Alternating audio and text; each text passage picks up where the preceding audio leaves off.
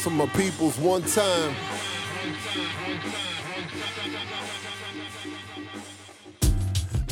What up, what up, what up? Ladies and gentlemen, this is the posse that you cannot see. This is Across the Intersection podcast. We got the little light work crew tonight. I did say tonight. This is AJ. I'm in here with A Sizzle. As always, you can ingest this wonderful podcast where podcasts get ingested. Apple Podcasts and iTunes, Spotify, Google Play and Google Podcasts, Stitcher, TuneIn Radio, and the clouds of sound. Get at us on the interwebs at divemedia.co. That's divemedia.co. And you can hit us up on the socials at Across This on Twitter and at dive_media on the gram. I am at Divenomous on all platforms, DIVENOMOUS. So, ladies and gentlemen, tonight, like I said, it's just me and A Swish up in here. We wanted to at least give y'all a little something. It's been a couple weeks. We kind of getting back into that time of year, school starting back up. Things are, shifting from summer to fall. So, time is not as available as it normally is, but we wanted to give you a little snippet. So in the next couple of episodes, we been chopping it up, and we wanted to really give you guys our thoughts on justice. Now, we know we live in a day and age where the views of justice and the meaning of justice is taking on a bunch of different forms. But we know that the scripture is not silent on these things, and it's not silent on justice. And so one of the things that I wanted to do is this. Not one, but one of the main things is definitely compare and contrast biblical justice and social justice. I think sometimes they're used synonymously in the culture. When they do differ, they do have similarities, but they do differ on many different fronts as well. And I wanted to start off by saying this. One of the mistakes that we make, and I think believers, we make these mistakes. I can inherently preach the gospel, right? If I preach the true gospel, I inherently talk about these other things. Like, these other things come with it, right? So if I am speaking the true words of Yeshua, justice is woven in there, right? But if I'm just speaking about merely social justice, the tenets of the Messiah, right, is not automatically woven in there. It doesn't work in reverse. It works one way, but it doesn't work in reverse, right? So one of the things I think that we've done in the culture is we think just because someone may be talking justice, right? Someone may be using the buzzword of justice or injustice, we automatically, and by we I mean believers in Yeshua, we automatically believe that we're talking the same talk, that them and us are talking the same talk. Oh, they saying justice, they saying injustice. We must be speaking the same language. But it's like, it doesn't work like that. If I'm preaching the true gospel, justice is woven in there, but it doesn't work in reverse. Okay. So then what is biblical justice then? And what is social justice? Ooh, there you go. So why don't we go to Uncle Google here? Uncle Google? Yeah. I heard somebody use that term one time. They're like, when you were young, you would ask your uncles everything, but now we ask Google everything. So Google's your uncle and big brother? Right. Call him big Uncle Google. But social justice, as defined by the Oxford Dictionary, is justice in terms of the distribution of wealth, opportunities, and privileges within a society. Okay, let me repeat that one more time. Justice in terms of the distribution of wealth, opportunities, and privilege within a society, and or some may even say redistribution of wealth. That's not what I'm saying, but you hear that term thrown around a lot. The Right. redistribution of wealth and opportunities and resources, et cetera, et cetera. Right. So Right. that's what we're talking about when we say social justice. The collective we as a people, not you and I. Mm-hmm. So then, what is biblical justice? Well, that's what I hope that we're going to get into here in the next couple of episodes. I don't think that the justice notated in Scripture Mm-hmm. completely aligns with that, Mm-hmm. because I don't believe at all times God is calling us to redistribute or redistribute, if you put the accent on a different part of the word, wealth and resources all the time. Now, there are times when He will call us to do that, but there are times when He will not have us to do that. So, I think for me, my launching point. There's a law, when you read the scriptures, called the law of first mention, Okay. and it's essentially it's a biblical study tool. It's like when you're studying a concept in the scripts, and you want to find out like what something means or what the theme of it is, you kind of go back to when it's first mentioned. And so one of the first times that you see justice or the concept of justice mentioned in scripture that I found is in Genesis 18, where God talks about Sodom and Gomorrah, and he contemplates the destruction of Sodom and Gomorrah. And for those of you who read the Bible, you know that that's where Abraham pleads with God, spare Sodom for 10 people, 20 people, 50 people, etc. But one of the reasons that God was bringing that up is because He was saying, should I even have Abraham get involved in this? Because he is one that I've called to be righteous and just. Now, that word just is the Hebrew word for justice, and I'm going to try to pronounce it without butchering it. It's like, oh man, give me a second here. It's called Tzedakah. Tzedakah. I hope I pronounced that correctly. That for my theologians out there? But it has to do with righteous justice, as in God, the ruler, the king, righteousness of God, the justice of God. It has to deal with the righteousness and the justice of the kingdom of God, right? Tzedakah. So that's one of the first times that you see justice mentioned. Now, God uses this term, and we're getting real biblically. By the way, forgot to give you the preface, folks. We're getting real biblically. He sort of uses that in contemplation of destroying two cities. What say you on that? Um, about the first instance of planetary justice, so to speak, or national justice. You mean with Sodom and Gomorrah? No, just the concept of justice. Like I said, we just give an introductory thoughts, just concept of justice in general, and sort of comparing and contrast that to what we're seeing in the culture, what we're sort of seeing arise in the culture.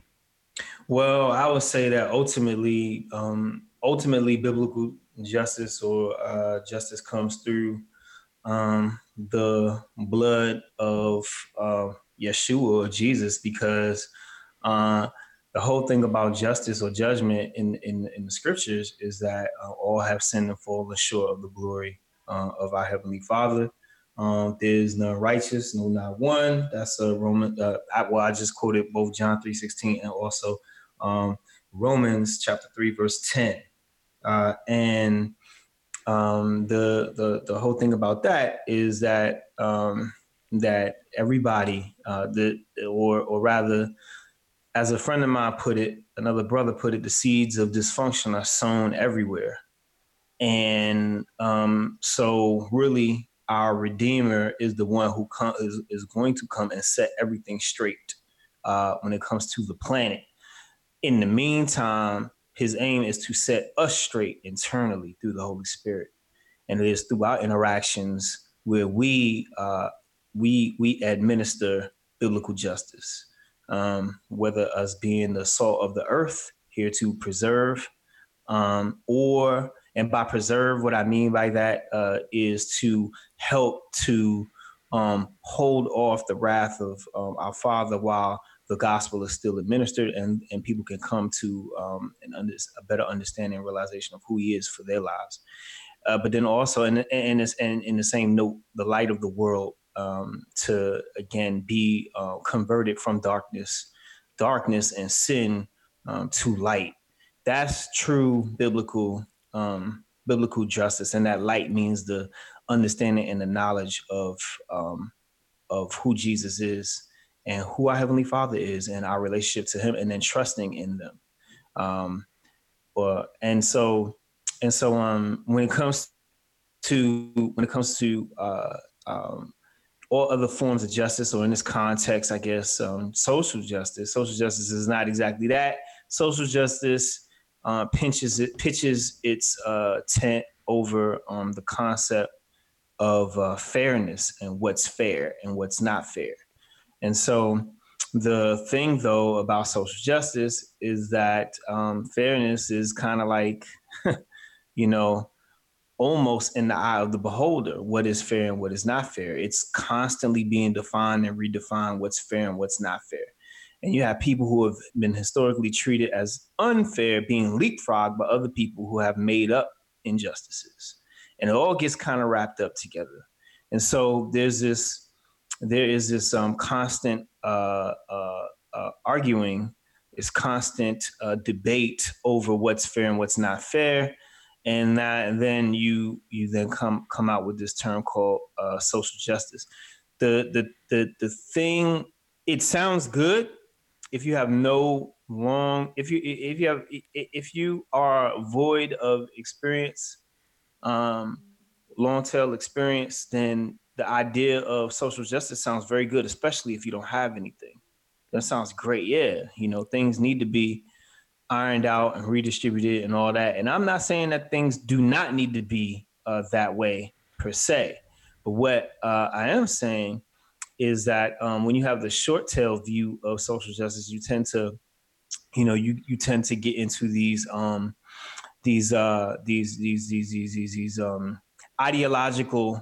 ideological positions where something has to be 100% one way, and if it's not, then that's it. Whereas if you have a more long tail view and understanding, you realize that this world, again, going back to this notion of the seeds of dysfunction being sown everywhere.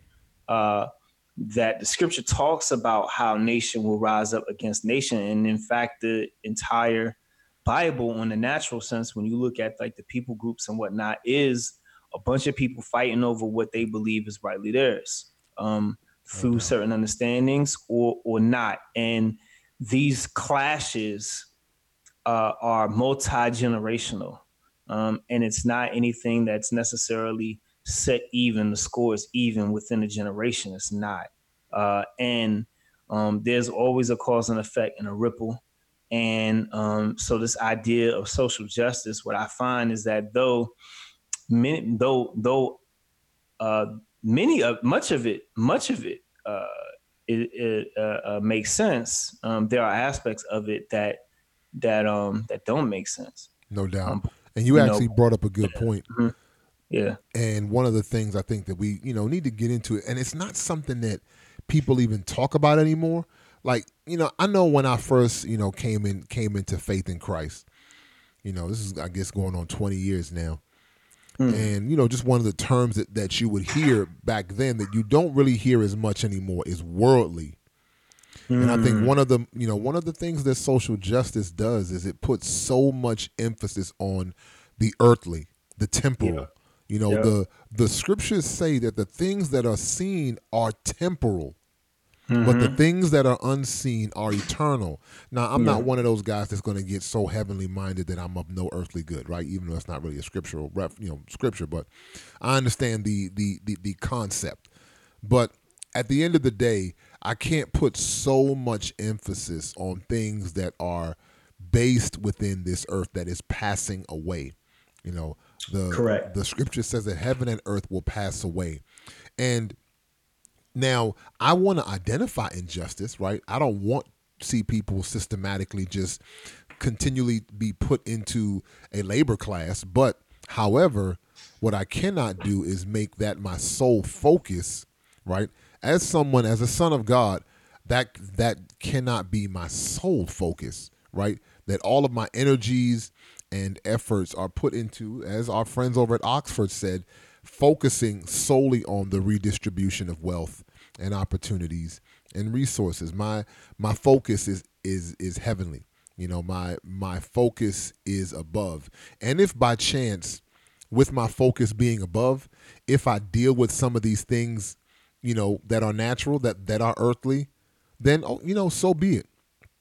But those things aren't my sole focus. You know, the sole Right. focus of my being and my purpose is not these natural things. And I think that that's a big mistake that many believers are making, jumping on the bandwagon of social justice. And, Yeah. you know, one other thing I wanted to throw in is, and you said it as well, I'm not here bashing social justice, and I don't want anyone to take it that way. One of the great things that I found about God is that he is not this or that. You know, people say, is God this or is God that? And what I found is that he's neither. You know, he's neither. We found this in the book of Joshua, right before they go to assault on Jericho. You know, Joshua is marching with the people of Israel, and the angel of the Lord comes to Joshua. I believe it's like chapter 10.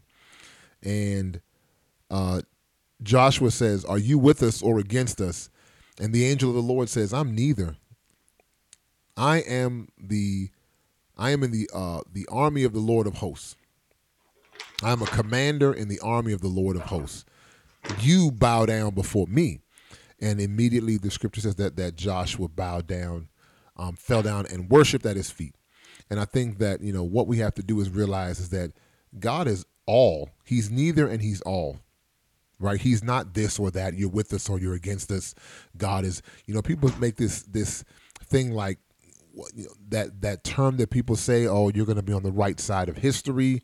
Right. You know, that to me is irrelevant. I want to be on the Lord's side of history. You know, Yeah. wherever that is, that's where I want to be found. Yeah. One of the big problems with the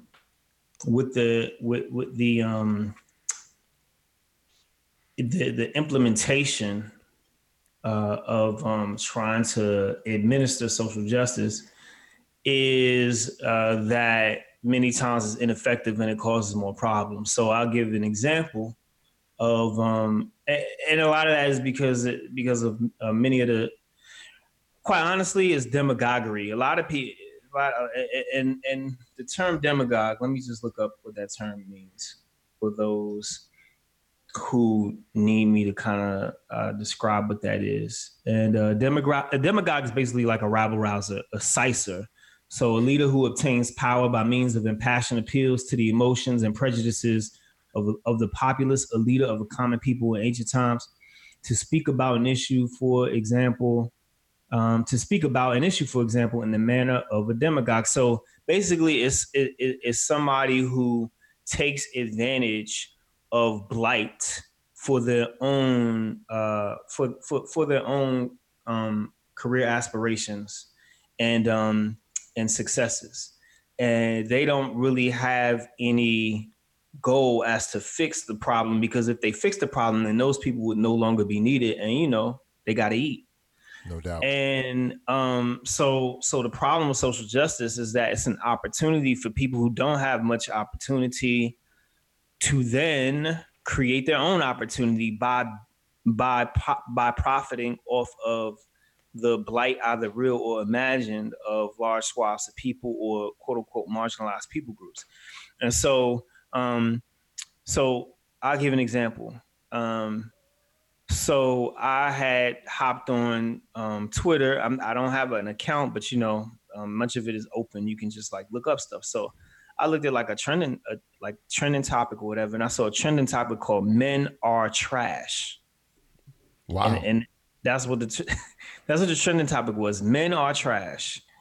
Now, I was like, wow, they really getting bowdy over here, right? So That's a I throwback right there. yeah, bowdy, roddy. And I looked up an explanation on Twitter, and somebody said, if you are a man and are not trash, then you should not be offended by this hashtag. The reason why this hashtag exists is because there were several incidences that happened on top of each other in South Africa that involved the the death of, or the burning of one woman.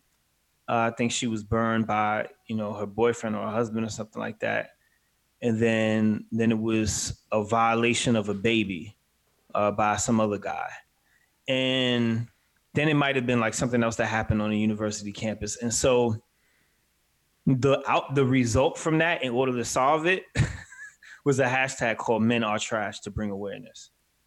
And so, that's a very that's just a very blunt and gruff and brusque and quite off way to be able to try to handle those specific situations and communicate those issues. And that's pretty much the problem with with a lot of the approaches of trying to address quote unquote social justice. Now, one of the things they were saying is, oh, it's because men, do these kinds of things, and it's like, well, no, not no, actually, humans do these kinds of things, and sinners do these kinds of things. Scriptures talk, Jesus or Yeshua, he does not deny that there's darkness in the world. He says that there is darkness, but we ought to be light um, in this darkness. My what I'm just bringing that up to say that yeah, I'm not defending what took place or anything because I have issue with the hashtag, but the but the problem with social justice is, like you said, Amadi, is that many times they try to create these simplistic binary arguments in order to move you and guilt you into moving into these demagogues or these rabble rousers directions, where they want you to go for their own benefit. They have no real goal in fixing the problem. Right. Like, how do you fix rape? How do you fix those kinds of things? I'm not saying that. I mean, I know how to fix it. It's a heart issue. It's a heart issue.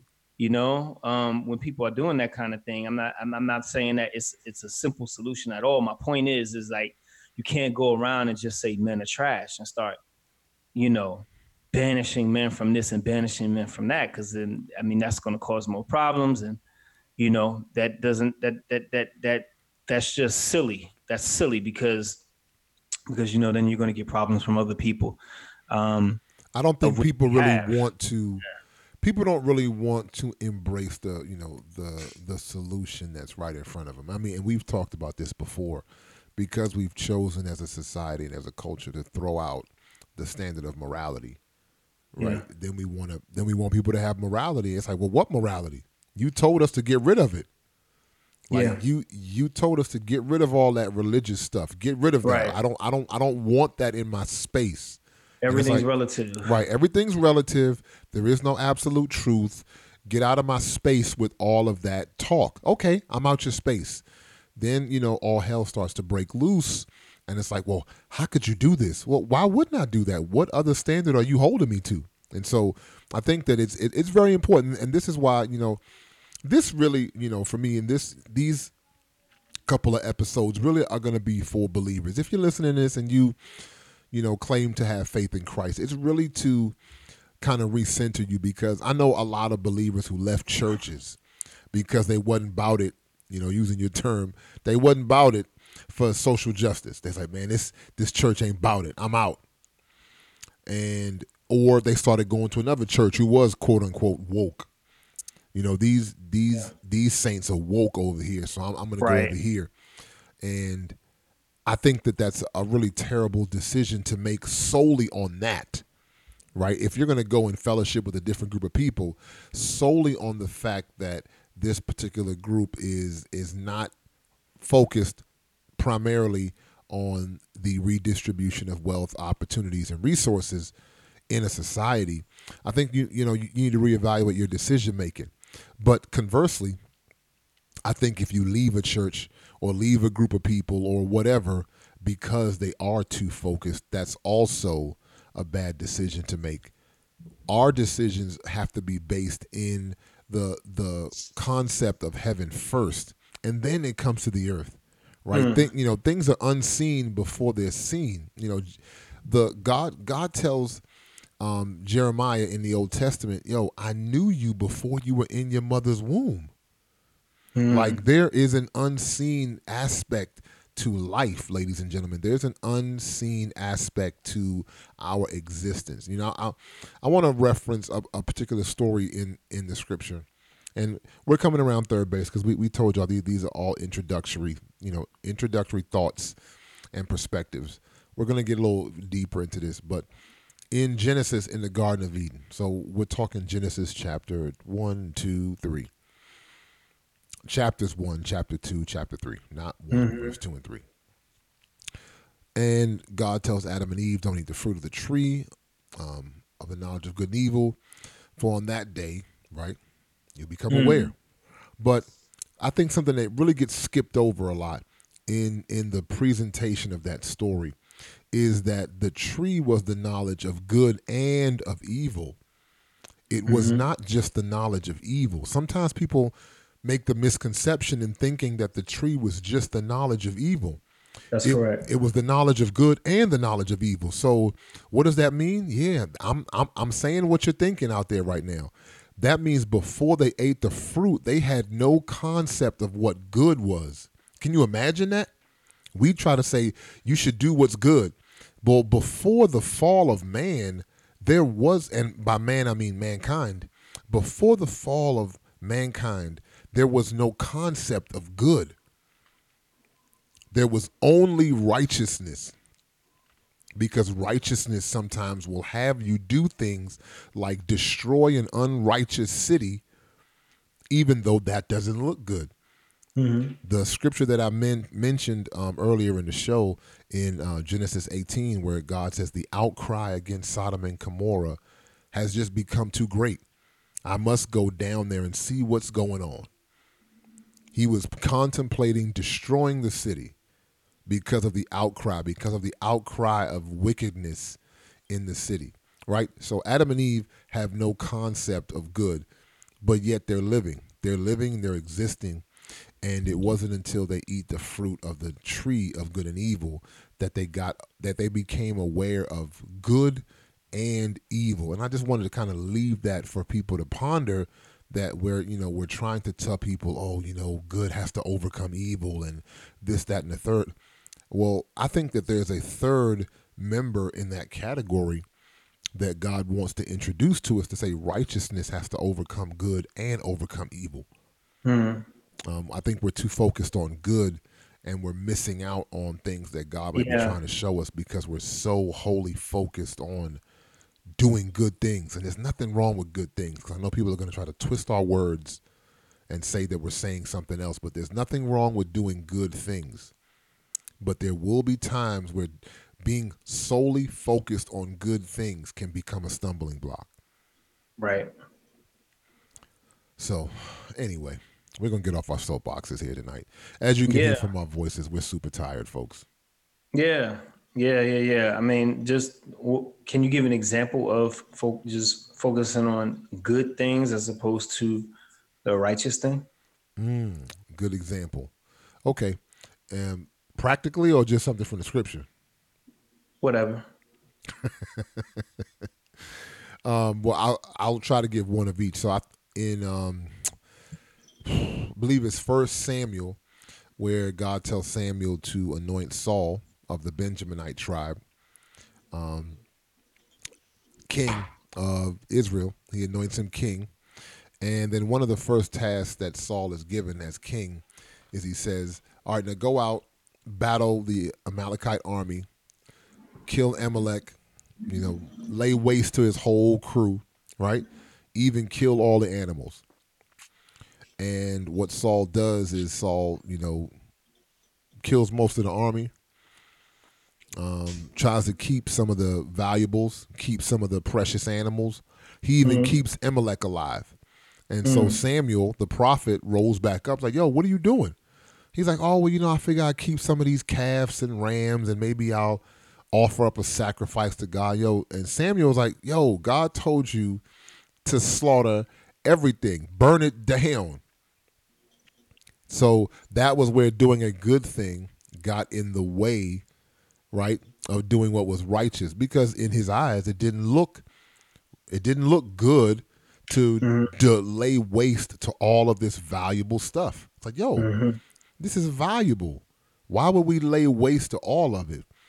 Where the righteous thing that God wanted done was to lay waste to all of it, even the valuable animals and precious metals, whatever Amalek had in his treasure trove.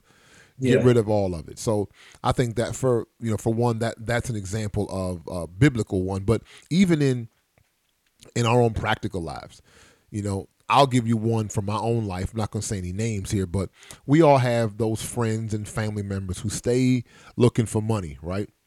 Yo, let me get 10, let me get 50. And then every once in a while, put me out on Front Street like that. Right? Present company excluded. Right? But then, every once in a while it gets egregious, right? They're like, yo, let me get $100. Let me get 500. It's like, yo, man. And you keep breaking them off because you feel like that's the good thing to do. But really, God might be trying to teach them how to manage their money. But you keep becoming a stumbling block to them learning that lesson, because every time they call you, you're bailing them out.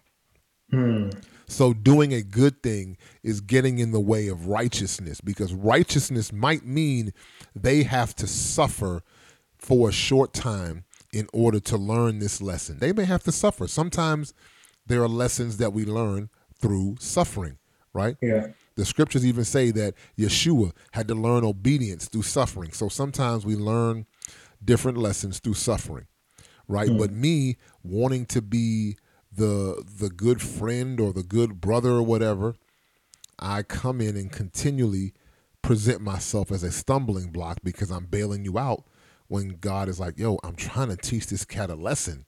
I'm trying to get them to learn how to manage their finances. So I think those are two examples where doing good things and being solely focused on good things sometimes, not every time, but sometimes can become a stumbling block. So that's why we're using that to, and I think that can be akin to where social justice or even your opposition to social justice, either one of them can become a stumbling block. These just preach the gospel people who just like, nah, just focus on God, man. Forget everything else. Well, that's foolish. You can do that because your life is comfortable. When your life is really comfortable, then you can say foolish things like, nah, just focus on God. Well, you can't focus on God if you can't just solely focus on God if you dodging bullets and, your life is going crazy. And conversely, you can't just solely be like, yo, social justice, and leaving out these heavier, more important matters, of the heart. Right. So there we go. Yeah. Okay. So anyway, ladies and gentlemen, again, we wanted to just give you this hors d'oeuvre. These are the hors d'oeuvres tonight. We're definitely going to jump a little bit more into this. Who's divorce? Hors divorce. I like that. Yeah. Who's divorce? Man, I like that. Okay, hors divorce. Yeah. Hors d'oeuvres. Right. For the lay people. That's how you pronounce it in appetizer. English. Yeah. For the lay people, appetizers. But these are just the little, nuggets to wet your whistle. We're definitely going to go into this a little bit deeper. Eve's going to come back and give her spin on it from the historical point of view. But we definitely want to break this down because I think that both sides of the argument are presenting themselves as stumbling blocks to believers. And it's preventing us from being one in Christ. I believe that social justice and the opposition to social justice, particularly in this nation, is presenting a serious chasm for the body of Christ to really kind of move as one, kind of, squad up and really move as one and get some things done. So we hope to, get these out to you and, really kind of delve into some stuff and lay it out in a very, systematic way for you to, kind of see where we're going and really get better understanding from it. So we do thank you for rocking with us as always. We appreciate y'all out there. If you are listening on the Apple platform, we would love to get them stars up off you. Appreciate it. Got a couple more reviews recently, so we thank y'all. So if you listen on iTunes or Apple Podcasts, we would greatly appreciate a 5-star review. Everybody else, just subscribe.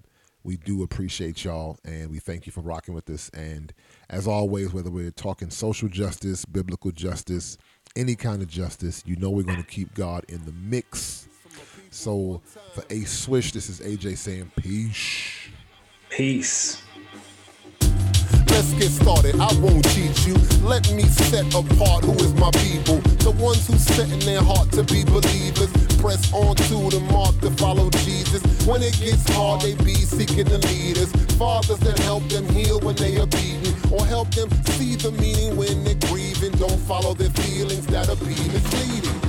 Yeah, they the ones that keeping it biblical. Keep it 100 when others saying it's fictional. A relational life, that is how it's scriptural. A stay in the light while cats be living typical. Integrity be chose cause folks is hypocritical. Religious midwit, man, that is how they picture you. Wishing you would go the way of the extinctional. You remind them too much of what they listen to.